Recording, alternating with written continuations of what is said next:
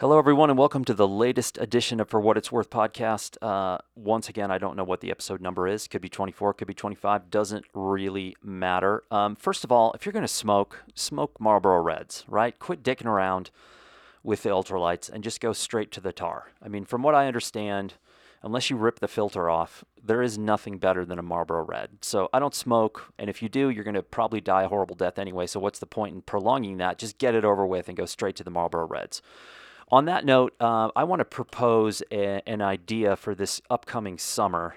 Before we get to our hero of the week, and in this case, it's two, and our points. I've got a lot of stuff to talk about, but I'm going to propose something called the Summer of Regret, followed by a winter blizzard of bad decisions. And here's my plan. This is for you and I and all your friends and all your families to go back and reenact for real all of the terrible decisions that we made from the ages of 18 to 30. So let's say that you got drunk and ended up on stage at a concert in Corpus Christi, hypothetically. Or let's say that you got arrested in East Texas for doing something you didn't do, hypothetically. Or maybe you ran from a crazy homeowner who was trying to shoot you because you may or may not have done something to his personal property. I don't know. Whatever your bad decisions were, I think it's time that we reenact because we've become way too safe and structured and boring and talking about 401ks and retirement, and we're forgetting to live the part in the middle. The 40 most productive years of our lives, we're donating. Okay, moving on. Our hero of the week is actually two.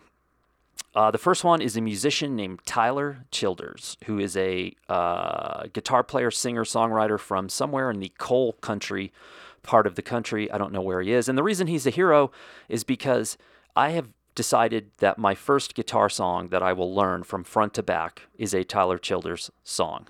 So I'm sorry, Tyler Childers, for doing that to you because I will butcher this song in a way that probably no one else in the world has. Now, being me and my schedule, we're probably looking at midsummer before I even come close to being able to master this, unless we get quarantined. And then I might have the actual time to do this, but we don't know. The virus is not looking good, and I really don't have any faith that we can stop it from spreading here in the U.S., but we'll see. Okay, second hero of the week is photographer Dwayne Michaels. And if you don't know Dwayne Michaels, I don't know where you've been. And the reason I'm bringing up Dwayne is I got an email this morning.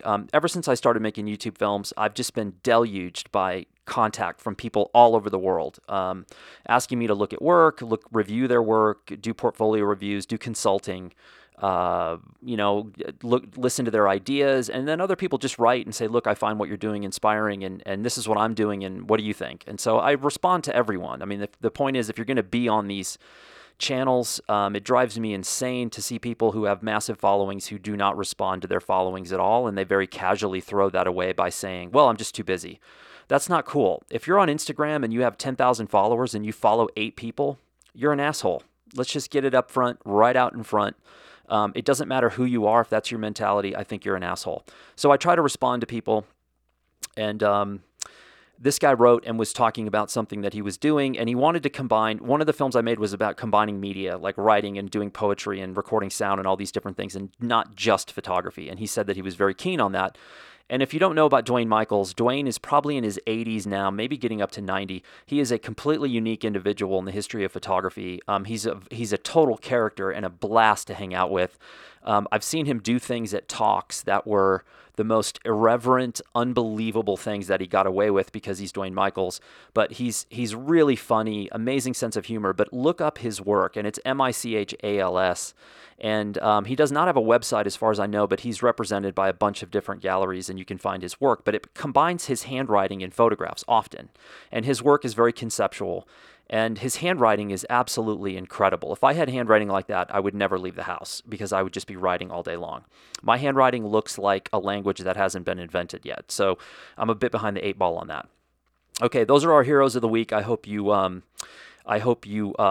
find those useful. And the other thing I'm going to throw out here, just because we seem to be reaching sort of a crux of our societal weirdness at the moment. 2 days ago, my wife and I ran into someone. My wife's Jewish, and we ran into someone who dropped literally the single most anti-Semitic comment I've heard in my entire life to my wife, and said it as if he was saying hello. It dropped so easily, And we just looked at each other, and my wife said, "Hey, do not say that ever again." And the guy tried to backpedal. And he kind of acted as if he knew exactly what he said, because when she confronted him, he admitted he knew that that was anti-Semitic, but he said it anyway.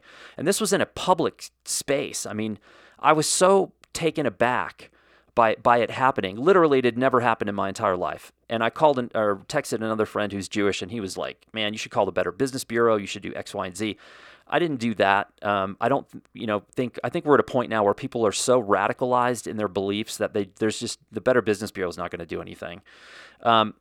And so this hero of the week goes to anyone who stands up to this, to lies, hate, injustice, etc. If you're out there, if you're an investigative journalist, if you are a high school kid, if you are a young person who is doing something to sort of combat this stuff that's becoming more and more common, and it's always been in the States.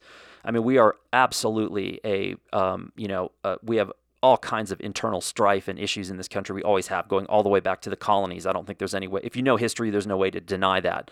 But over the last 3.5 years, it has literally been sort of given a permission slip to become part of the vernacular of everyday life. And that's a first for me. So anybody out there who's fighting hate, more power to you, baby. Okay, moving on. Bloomberg, I want to hit a little bit on politics here. I don't really watch the debates. I have my views on the Democrats, who I think not only who could win, but also who can beat, the doofus. And Bloomberg buying his way in as a billionaire, and everybody's up in arms about this guy being able to buy his way into politics. And I just think that's really funny. Because, first of all, if I was going to let a billionaire buy his way into American politics, my choice right off the bat would be Richard Branson. I would not take Bloomberg or Doofus or anybody American that has billions. If you know anything about Richard Branson, and I'm not saying Richard Branson is perfect by any stretch. I'm sure he's got skeletons like we all do. But holy cow, I mean, this guy he's a transcendent being compared to all these other billionaires. And why not let Branson run? Let's just get rid of this whole rule. Because look, if half the country or 40% of the country says they'd rather have a Russian run the country than a Democrat, then why not let Russians run? Why not let Argentinians, or my personal favorite from the South American region, let's let the Uruguayans run. You know what? Why not? I think they're super cool people, and I'm sure they have a billionaire that's probably way more sensible than any that we have. So I would take Branson over Bloomberg any day of the week. That's the point I want to make. And the second point is, our elections have been bought and paid for forever. Going all the way back to the colonies, you couldn't be a politician unless you owned land. The whole thing was a scam. So the handful of uber wealthy guys got together and said, okay, let's rig this from day one. You have to own land to be a politician. And then what's the best land? Okay, kick off the poor whites and drive them west to deal with the Native Americans, and then we'll steal all their land. So we've been doing this forever. And the second that we allowed dark money and corporations to pay for elections, it was over. And somehow that gets lost in the fact that Bloomberg just said, look, I got more money than I know what to do with, and I'm going to buy my way in. I have absolutely no problem with that, because dark money, which in essence, I'm going to bastardize this and dumb it down. I can't as an individual give you unlimited cash for your campaign because it's a bribe, basically. But if I do it through another company or an entity, let's say the Heritage Foundation, which is one of the favorites of the Koch brothers, why not go that way? And then you can give as much money as you want. And it's kind of like a shell game or shell companies where once you're 2 layers in, it's impossible to trace where the money is coming from. But that money's been influencing our elections for decades. So don't get up in arms about Bloomberg buying his way in. If he can defeat Doofus, hey man, I'll vote for him. I don't care. At this point for me, it's anyone but. That's how I'm voting. Just in case anyone was wondering. And I don't know why people are so shy about talking about who they're going to vote for. I mean, who cares? Like, right? Tell me, I'm not going to judge you. If you want to vote for Trump, whatever. Okay. Moving on. I am about to unveil a level of hypocrisy that I'm not sure any of you will be able to handle. I'm serious. You're gonna basically say this guy is completely full of it. But there's a reason for this. And the short of it is, I'm just gonna come right out and say it. I will be going back on Instagram.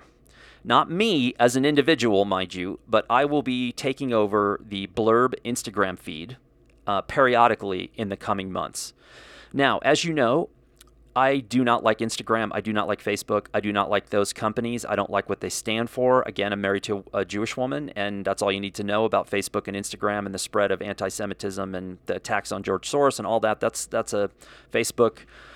In great part, I think Facebook is responsible for driving divisions between us as a society and a culture, between religions, between people of different sexual orientation. I think it's one of the worst things to ever happen to our culture and society globally.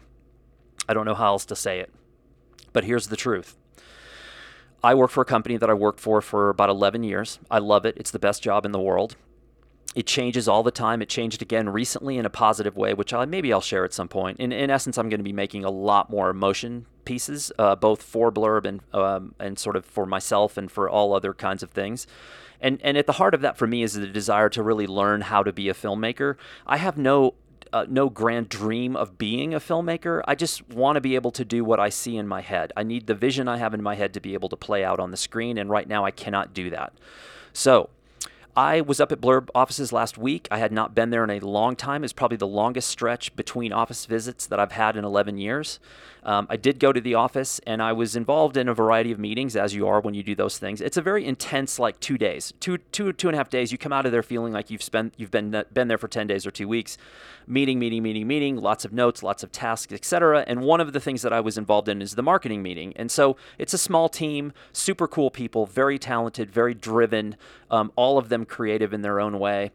And we were talking about strategies for the future, and I was saying I would like to do X, Y, and Z, and they were saying we need X, Y, and Z. And one of the things that came up was, the importance of Instagram for Blurb as a brand, which is, true of, I think, most brands out there today have some investment in that platform, and they all know how I feel about it. And so I could tell that there was a little bit of trepidation of like, we don't know, we don't want to ask him. And I was like, look, I don't want to be a jerk about this. I understand I am part of a team, and my views don't necessarily trump those of the team or the company. That's not how it works. And so they said it would be helpful for us if you were to just take over our feed. And I was like, oh, that makes total sense. One, I don't really want to do my own feed. I haven't touched it in over a year. I have no plans of going back. But I understand if it's related to specific events and this is something strategic for you that you are asking of me, then I will do that because I don't want to put myself over the idea of the team or the company itself. And that could be viewed as being entirely hypocritical, and I get that, but I have to pick my battles. And so I chose my battle, which is I'm not going on my feed, and I'm definitely never going on Facebook again. But this one thing I have to do. And so I just wanted to put it out there because in case you're on the Blurb Instagram feed, which is probably going to be pretty good. So because the only places I'm going to use it are events that you should definitely know about. And hopefully I'll add a little bit of humor in there as well, because I have a bunch of weird and twisted friends that will be at these events that I'm hoping to photograph or film or talk to or whatever. So anyway, okay, I'm moving on. I think we're on to point 3 or 2 or whatever. I'm still getting over the pain of my inner child being in an Instagram shame spiral. Okay, moving on. Film photography. For the love of God, hipsters, and anyone else out there who's obsessed with film, you have to realize, you have to put yourself in my position. I'm 51 years old. I started shooting professional assignments, you would say, in the late 80s, before I really had any idea what I was doing whatsoever. And let me just give you a little glimpse of what my first newspaper job was like, which was at the Austin Westlake Picayune, all right, which was a neighborhood in Austin. And Austin at the time was a town. That's where I ended up going to college. And I lucked out because Austin wasn't on the radar of New Yorkers and Californians. Nobody was talking about it. It was a small town, great food, great music scene, no traffic, no smog, no Californians, no New Yorkers. And it was a dream. And so I walked in, I heard about this paper called the Westlake Picayune, I think through a friend of my father's who said, hey, there's a little, this guy was awesome, by the way. He was an ex-FBI agent who at one point in his career had apprehended one of the FBI's top 10 most wanted. He was worked out of the LA Bank Robbery Division, which at the time, I guess, was the office to work out of. And he said, hey, you should go apply at the Westlake Picayune. I think I saw an opening for like a photo something. So I said, okay, and I drove over there, and I literally, my portfolio, which I had shot with a 500 mirror lens that somebody had loaned me, was literally I think it was a picture of a deer I shot from my car window. Okay, so what I'm saying is it was potentially the worst portfolio in the history of the world. And the photo editor at the Westlake Picayune never even looked up and acknowledged me. She just said, "You're hired." And so I started shooting assignments for the Westlake Picayune. I had no idea what I was doing. And I had to go shoot pictures, come back to the paper, process the black and white film by hand, of course. Then I had to make a darkroom print, dry it. Then I had to put it in what's called a halftone camera, which is the size of the room that you're sitting in right now. And it has a vacuum on one side that vacuums the print that you made onto it so it's flat. And then the halftone camera is across the room, and you expose that print on the halftone camera. And then you have to process and print that. And then you take it out into another room where there's a whole bunch of humans standing along the walls who are doing what's called paste up. And paste up is where you are literally putting the paper together with press on, type, and line point. And it's the most archaic thing in the history of the world. And that's how we did it. And film, no one ever talked about film. It was just the medium that you used at the time, obviously. There was no digital as of yet. And today I see so many hipsters and so many YouTubers obsessing over the idea that, oh, look, I shot this on film, or New York City street scenes with film. Guess what, people? That was being done for decades before you came along. It doesn't matter if an image is made digitally, or it's made with film, or it's made with a combination, or it's made with mixed media. It does not matter. The only thing that matters is the content and whether or not it's a good photograph, meaningful, useful, etc. And the meanings of who that is meaningful to, or the target audience, can vary. It can be just you. I mean, I spoke about this a couple weeks ago where some clown on social media was saying if your work isn't seen, it doesn't have value. That's just the most arrogant, ridiculous, idiotic statement I've ever heard.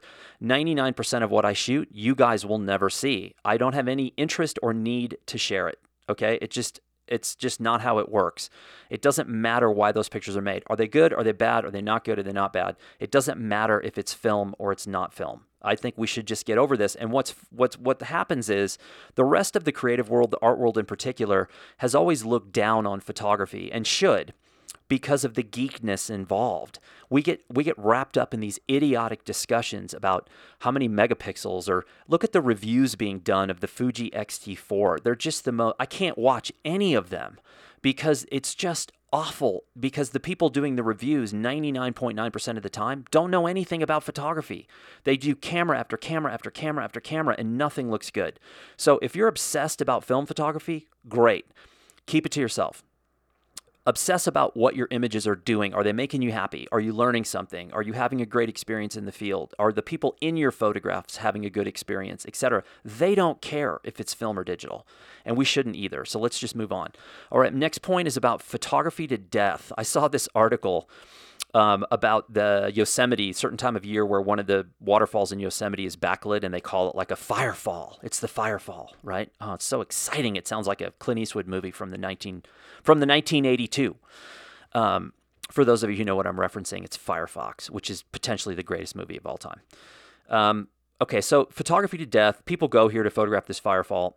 And what's happened is there's so many people going now that it's just a massive cluster FUC beep.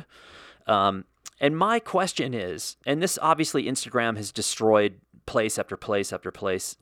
We know that. That's a well-worn story now, and trash and human waste, and people just getting that photo and they don't care what they have to do to get it. My question is this. The firefall in Yosemite looks pretty cool. Beautiful natural happening. Yosemite is obviously a beautiful place. But if you have that photograph, and I have that, and Billy has it, and Mary has it, and Timmy has it, and Abdul has it, what's the point of making that picture anymore? Why would you go there knowing that there's going to be 500 other photographers? I remember going to the Grand Tetons back in the early 90s, getting up at like 3 in the morning, walking out to this remote section, and I come over the crest of this hill, and there's like 10 photographers already standing there. I just turned on my heels and went back to my truck and went and found someone where there wasn't anybody there. Why would I want that same photograph? I don't get it. And I think what it speaks to is massive insecurity, and also just being a photographer who only does what they've already seen. And that to me is so lame. I think there has to be more. 99.9% of your images should fail. If they don't, you're not trying hard enough and you're not pushing yourself hard enough. And I don't know how many times I've seen portfolios where people are showing me their images, especially on it. This always tends to occur with an iPad, showing me their images on an iPad, and they're showing me their images, but they're telling me about the image they already saw that influenced why they made that picture. And that to me is just bizarre. It's so strange. I've never in my life ever done that, showing my work to anyone. And if I did, I'm hoping that one of you would just roundhouse me right in the neck. That's what I would deserve. Okay, moving on. Point number 5. And I've mentioned this a couple of times before, but something happened again in the last week that I found really interesting. So I stopped working as a photographer in 2010, right? I worked from 1988-ish to 2010. It was a Tuesday afternoon. I said, I don't want to be a photographer anymore, and I deleted my email account on the spot. And I thought, all right, if someone really needs me, they'll find me, and then I'll wait for these, whatever trickling connection to the industry I still have will peter out over time, and then I'm going to walk away. I have no interest in being a photographer. When people ask to buy a print, I say no. When people ask to buy a book, I say no. That happened this morning. I said, I'm sorry, I don't really sell any of my stuff. I'm not promoting it. You should check out AG23. I think that'll be more interesting anyway. So last week, I was approached by 3 organizations who wanted to run features about me. One massive international magazine, a second international documentary magazine, and third was an author who I had met years ago, who's super cool. I loved his first book. He has another book coming out, and he wanted images of mine potentially for the cover and for the chapter heads. And I said, look, I'm flattered and I'm stoked for you that you got another book. You totally deserve it, but it's not really what I'm doing right now. But hey, here's a list of other photographers that I think would be wonderful for you to look at because potentially their work's going to be even better than mine. And I gave him a list of all the contributors in the first issue of AG23 because they're really diverse. And I know that a lot of these people have archives of work that would work really well for this guy. So I don't have any interest in doing that. And for whatever reason, people are still skeptical. 10 years later, they're skeptical that I don't want to be a photographer. I was talking to a guy here in town, a photographer I've known forever, and I said, oh, I screwed up. This was probably 6 months ago. I said I screwed up. Blurb asked me what I wanted to do. This was, again, 6 months ago, and I said, I don't really know at the moment, but I'll pitch this idea that I know they're never going to go for, which was me doing a book with a designer, and they said yes. And I was like, crap, I don't want to do a book with the designer. I love the designer, and if I was going to do a book, she would be the one I would want to do the book, one of the designers I would want to work with. But I didn't want to do it. I don't need a book, a book with of my own work right now. I just don't. And so the photographer said to me, oh, yeah, you do. Yeah, I know you do. Yeah, you really do. Because he does nothing but try to do books. And I was like, no, you don't understand. I do not want this. I have no interest in it. And let me back this up by saying I love photography. I really do. I think about photography every day. I rarely, if ever, get to make pictures anymore because I am so busy with other things, which kind of sucks because I have dreams of doing a project again, not knowing if I'm good enough to actually do a project again. But that's as far as it goes. I want to shoot, I want to make my little publication, and I want to move on and do another project. I don't care about being a photographer or being known as a photographer. And I can tell you right now, I will never care again. It's just a chapter of my life. I had a great time. I moved on, and my interests in life are totally different now. So photography is a little piece of the pie, not the entire pie, of which it was for 25 years. Okay, moving on. Let's see here. Oh, this is something that I came to a painful realization about a week or so ago. When I was a kid, my mom had favorite movies, right? My mom's favorite movie character of all time was Darth Vader. She had a black car, which she immediately nicknamed Darth Vader, and that was her favorite thing. She also loved Indiana Jones, probably because she had the hots for what's his name? Who didn't? He's dreamy. But she loved Indy, and I did too. That came out when I was a kid. And at the time, there was no YouTube, there was no Netflix, obviously. It was hard. If a movie came out and you saw it in the theater, that was it. That was your only thing. You had to go back to the theater over and over again. But what I realized last week or the week before when I rewatched the opening sequence, which is my favorite, right up until he gets in the plane with the snake, that's kind of my favorite thing. I realized he's a thief. He steals antiquities, okay? I mean, let's just get it out in the open. he's a thief. They stole the Lost Ark. That kind of puts a damper on the whole thing, right? Okay, there's 7 movies or whatever in the sequence, 8, 10, whatever, I don't know. It's about a thief. I just wanted to get that out in the open. My childhood and adulthood will now never be the same. Okay, and moving on, point number 7 is, what is a professional? And the reason I'm bringing this up is as I was uploading a film on YouTube, a crappy little low production value film that I specialize in, I noticed a photographer who is not a professional giving advice to the masses about what pros think. And this is really bizarre to me. Because most of the pros, quote unquote pros on YouTube giving advice, I don't think are really pros. I think they're pros in the online photo space, but they have no connection to the main industry whatsoever. And that is a weird thing. I mean, you could be giving advice to online pros, but don't think you're going to give advice to pros in the industry because they're working in a totally different business. You know, these YouTube pros, I'd be very, very skeptical.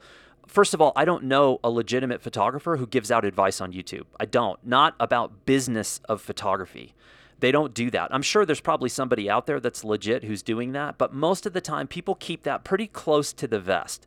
Photographers will discuss that between themselves. They'll discuss it organizationally, whether it's APA or ASMP, etc. In those groups. Those are very much about business because it's so difficult to survive now as a photographer that those industries, those entities and organizations are really fighting to try to cling to what they have.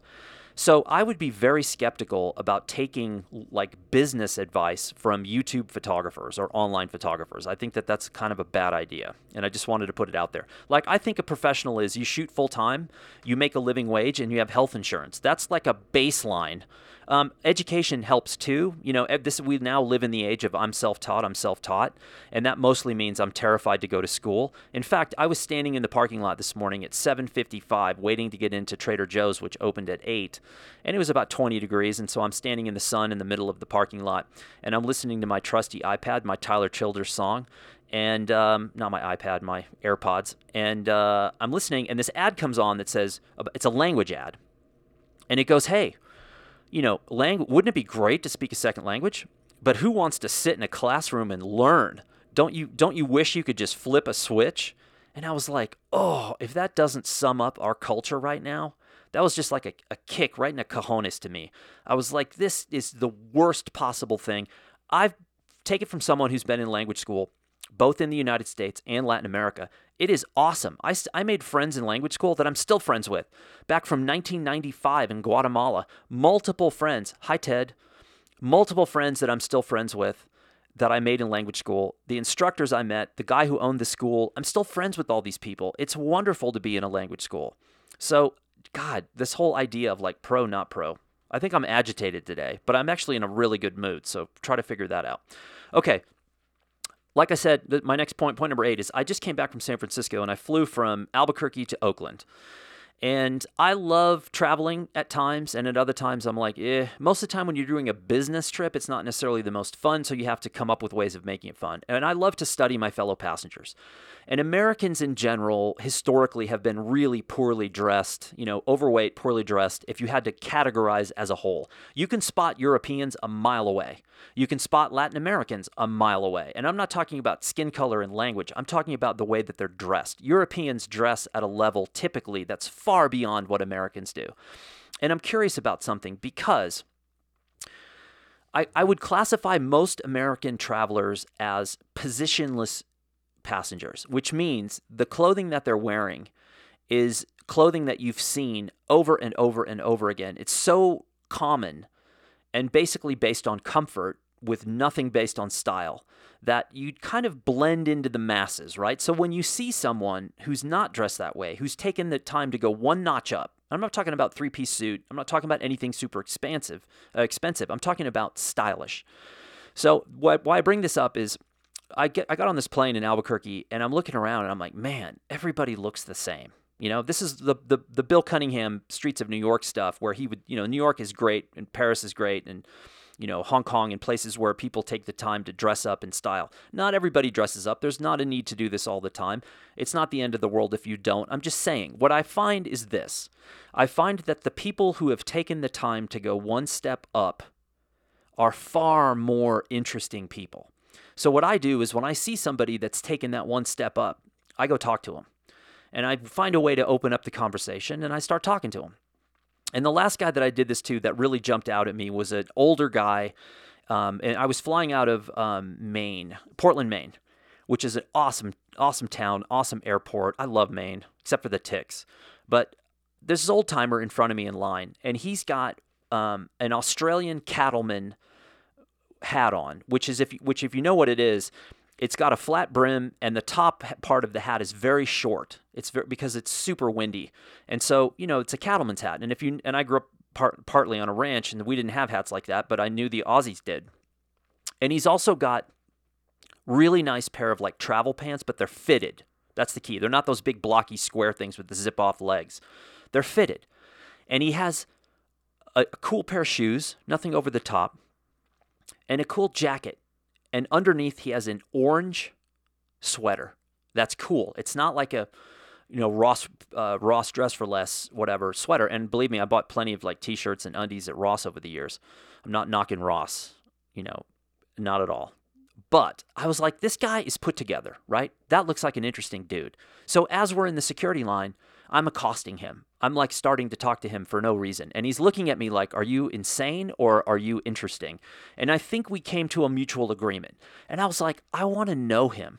I want to know that guy. I want to know his life. I want to know where he's been. I want to know where he's going. And I want to go to his house at some point and maybe have like cheese and crackers, because I could just tell by the way he's dressed. So try this. Try it out the next time you're in the airport.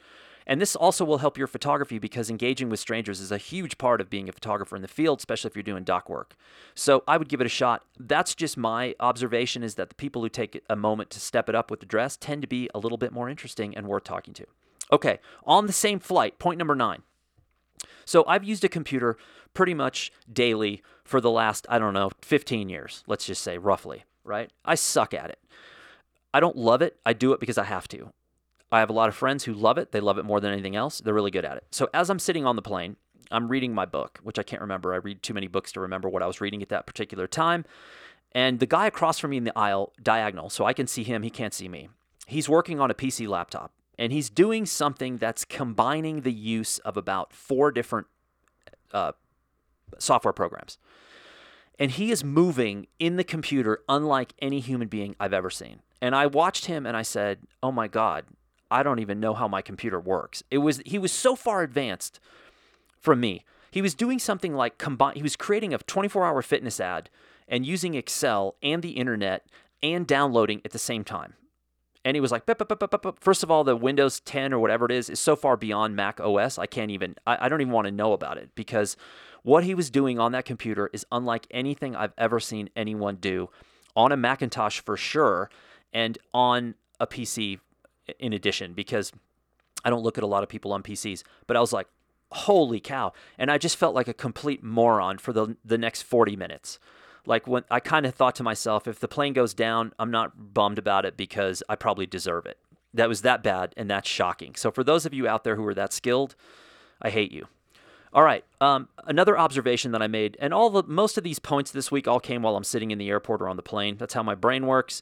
The point number 10 is newspaper readers. So I noticed something.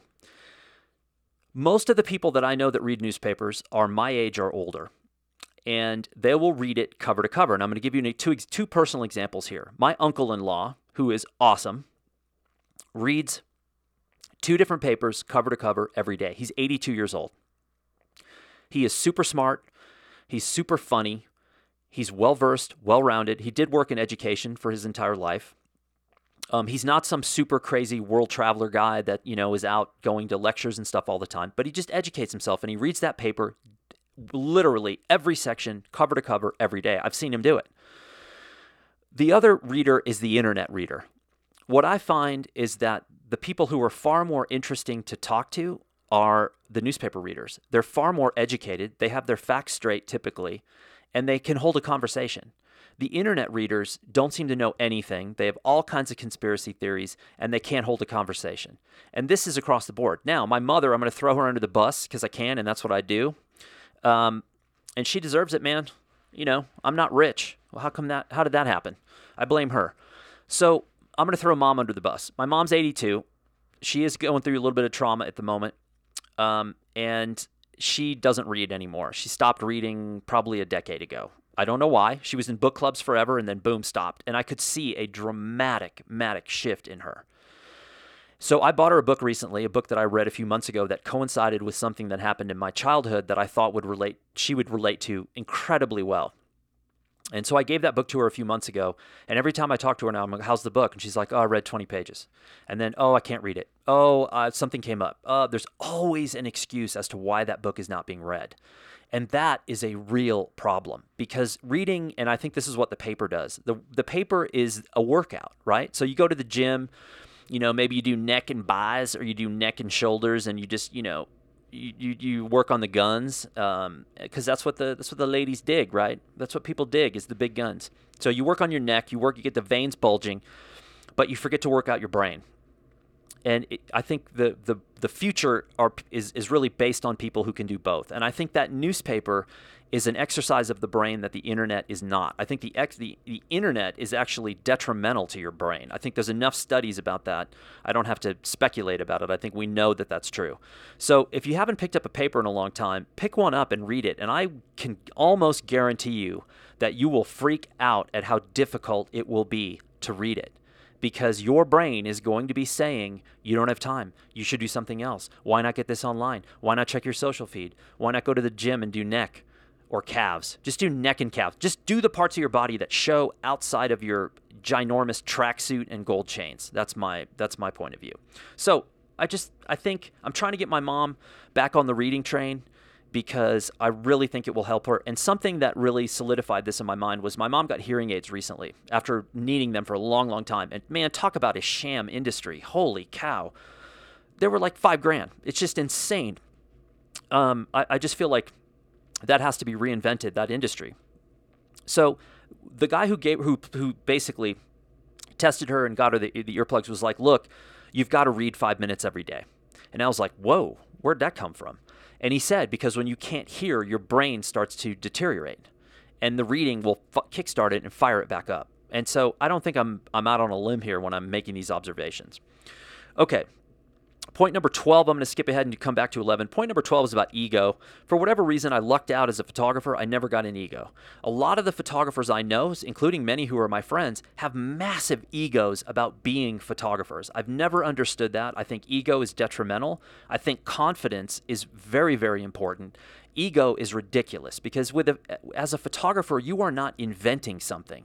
You are not starting with a blank canvas. Your subject matter is in front of you. You are dissecting it. It's more of an applied science than an art, in my opinion, and I think you have to keep that in mind. Ego sets the industry back. Ego sets the quality and the impact of photography back. So if you have an ego, go to therapy and try to get rid of it.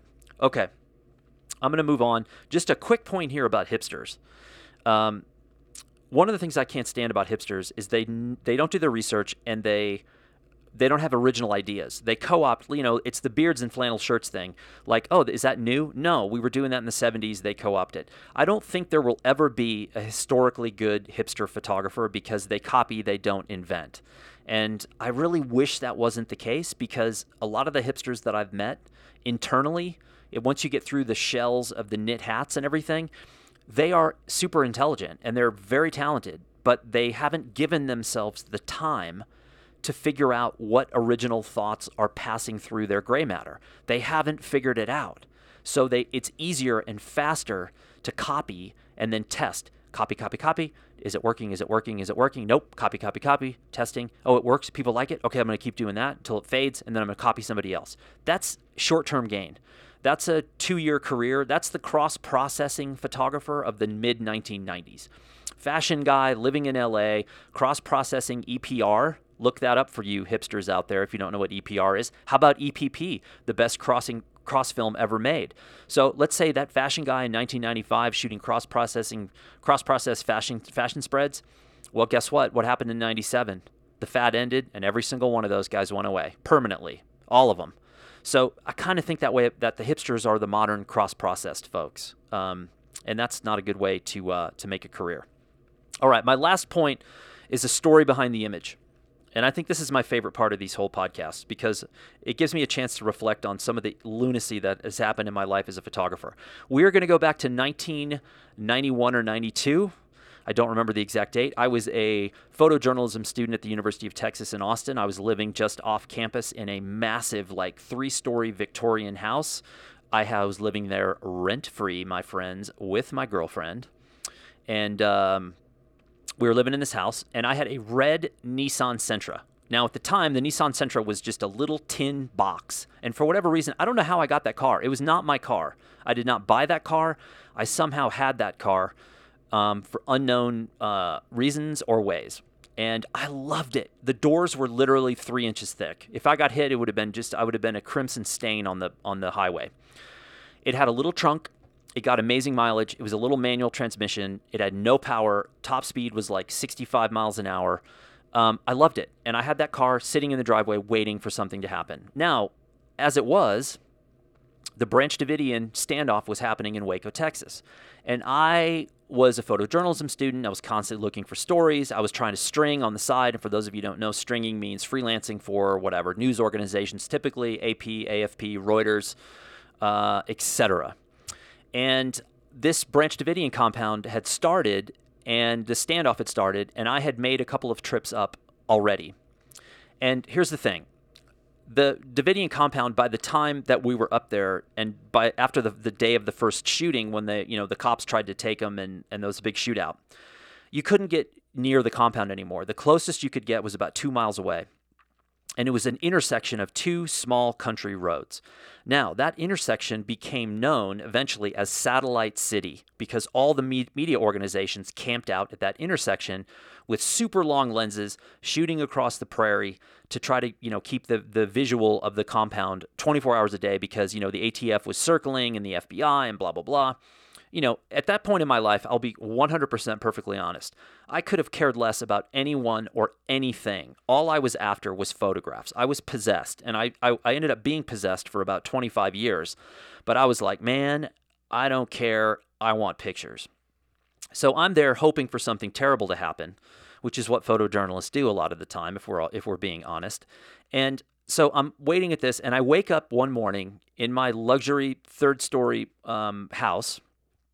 And I turn on the television, and the ATF is now taking APCs, armored personnel carriers, and they're circling the house. And I'm like, holy cow, it is going down.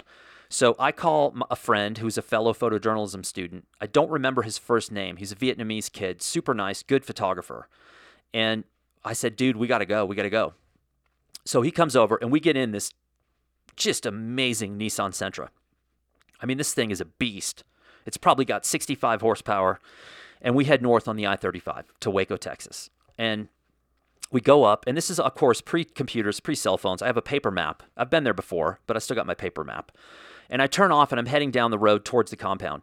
And as we get there, we get a couple of miles from Satellite City, there's an ATF roadblock. And so we pull up, and I'm wearing literally a vest, of course, a photojournalism vest, because I'm an idiot, and I thought that's what people did. And so it's loaded up with a bunch of stuff I'm never going to use, and I've probably got tape on taped over the name of my camera, and all the idiotic stuff that we do when we're idiots.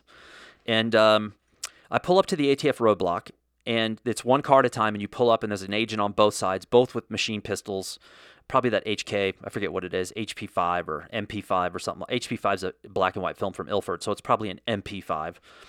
And I slowly roll the manual window down, and the guy goes, ID.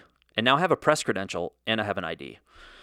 Because I'm a pro, I hand him the press credential, and he literally walks up with this machine pistol and puts it to the side of my head.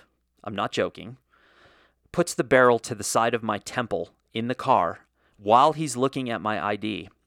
And he says, nobody, and I mean nobody, could be that ugly, and hands my ID back. And I'm like, oh, that was fun. So we take off, we keep going, and we park at Satellite City. Now, Bob Damerick was an Austin-based photographer. I think that's his name. I have not spoken to him in 20 or 25 years. Bob Damerick had an old Toyota Land Cruiser that he permanently parked at Satellite City, put it on blocks so that it was level, and built a darkroom in the back of it so that you could process and scan film at Satellite City. Now, I never used it. I never actually saw it. I just heard it was there. And oh, by the way, the journalists who were there for so long, they created a newsletter, a printed newsletter that would go out at Satellite City for the other fellow journalists as a joke. And they had things like top 10 reasons why you know you've been at Satellite City too long. Number 1, your rental car needs an oil change. That kind of stuff. So it was a blast. And I literally, the second I stopped the car, smoke starts emerging from the Davidian compound. And I have this 500 mirror lens. Again, it's a terrible lens, but I have this thing, and I run over to the edge as close as I could get, and there's a row of like sandbags, and I lay down on the sandbags with the 500 millimeter, and I just start hammering this scene. I'm too far away still. I mean, the compound's small, but I basically laid on a pile of sandbags with a 500 and watched the Davidian compound explode and burn up. And the final piece of this chapter is, at the time, the wire services were notorious for taking advantage of people exactly like me. So you'd end up at an event like this. They could not get enough footage. They'd only send 1 or 2 people to something like this. And, luck of the draw. And so if you were there and you had a pulse and your pictures were in focus, they'd be like, hey, you should send it to us. And then, we'll credit you and then we'll pay you. Well, the problem was they rarely credited you and they never paid you. And that's what happened to me. I think I remember giving my film, I can see the guy's face, to one of the wire services. I never saw the film again. I never got paid. I have no idea if they used the images. I doubt it because they were terrible. I was still too far away. But anyway, that's my Waco, Texas cult standoff story. Sadly, I emerged with nothing for my portfolio, and sadly, a lot of people ended up dying in that event, which was awful from every direction that you looked at it, which was pretty sad because, I think there was a lot of people involved there who, obviously, cults are a strange and tragic thing, and I think there were a lot of people in there who probably were not terrible human beings who ended up dying in that compound. So it's sad, and obviously the law enforcement losses as well. Just an ugly situation all the way around. But it was one of those events that really started to begin to teach me about how to handle myself in an event like that, some of the things to do and not do. The ATF thing with the gun at my head, honestly, 5 seconds down the road, I'd put it aside. It didn't really bother me. I don't know why it didn't bother me, but I didn't really think he was going to shoot me. I think he was just being an ATF. I think there's a lot of guys in those departments that maybe didn't make the team, and they're trying to make up for it later in life. And I didn't hold it against him, and it didn't bother me. So anyway, that is for what it's worth this week. That was a long one, 47 minutes of pure joy. And crying is normal. You might find yourself weeping at the end of this. That's completely fine. And I'll be back next week with another episode. Gracias. Adios.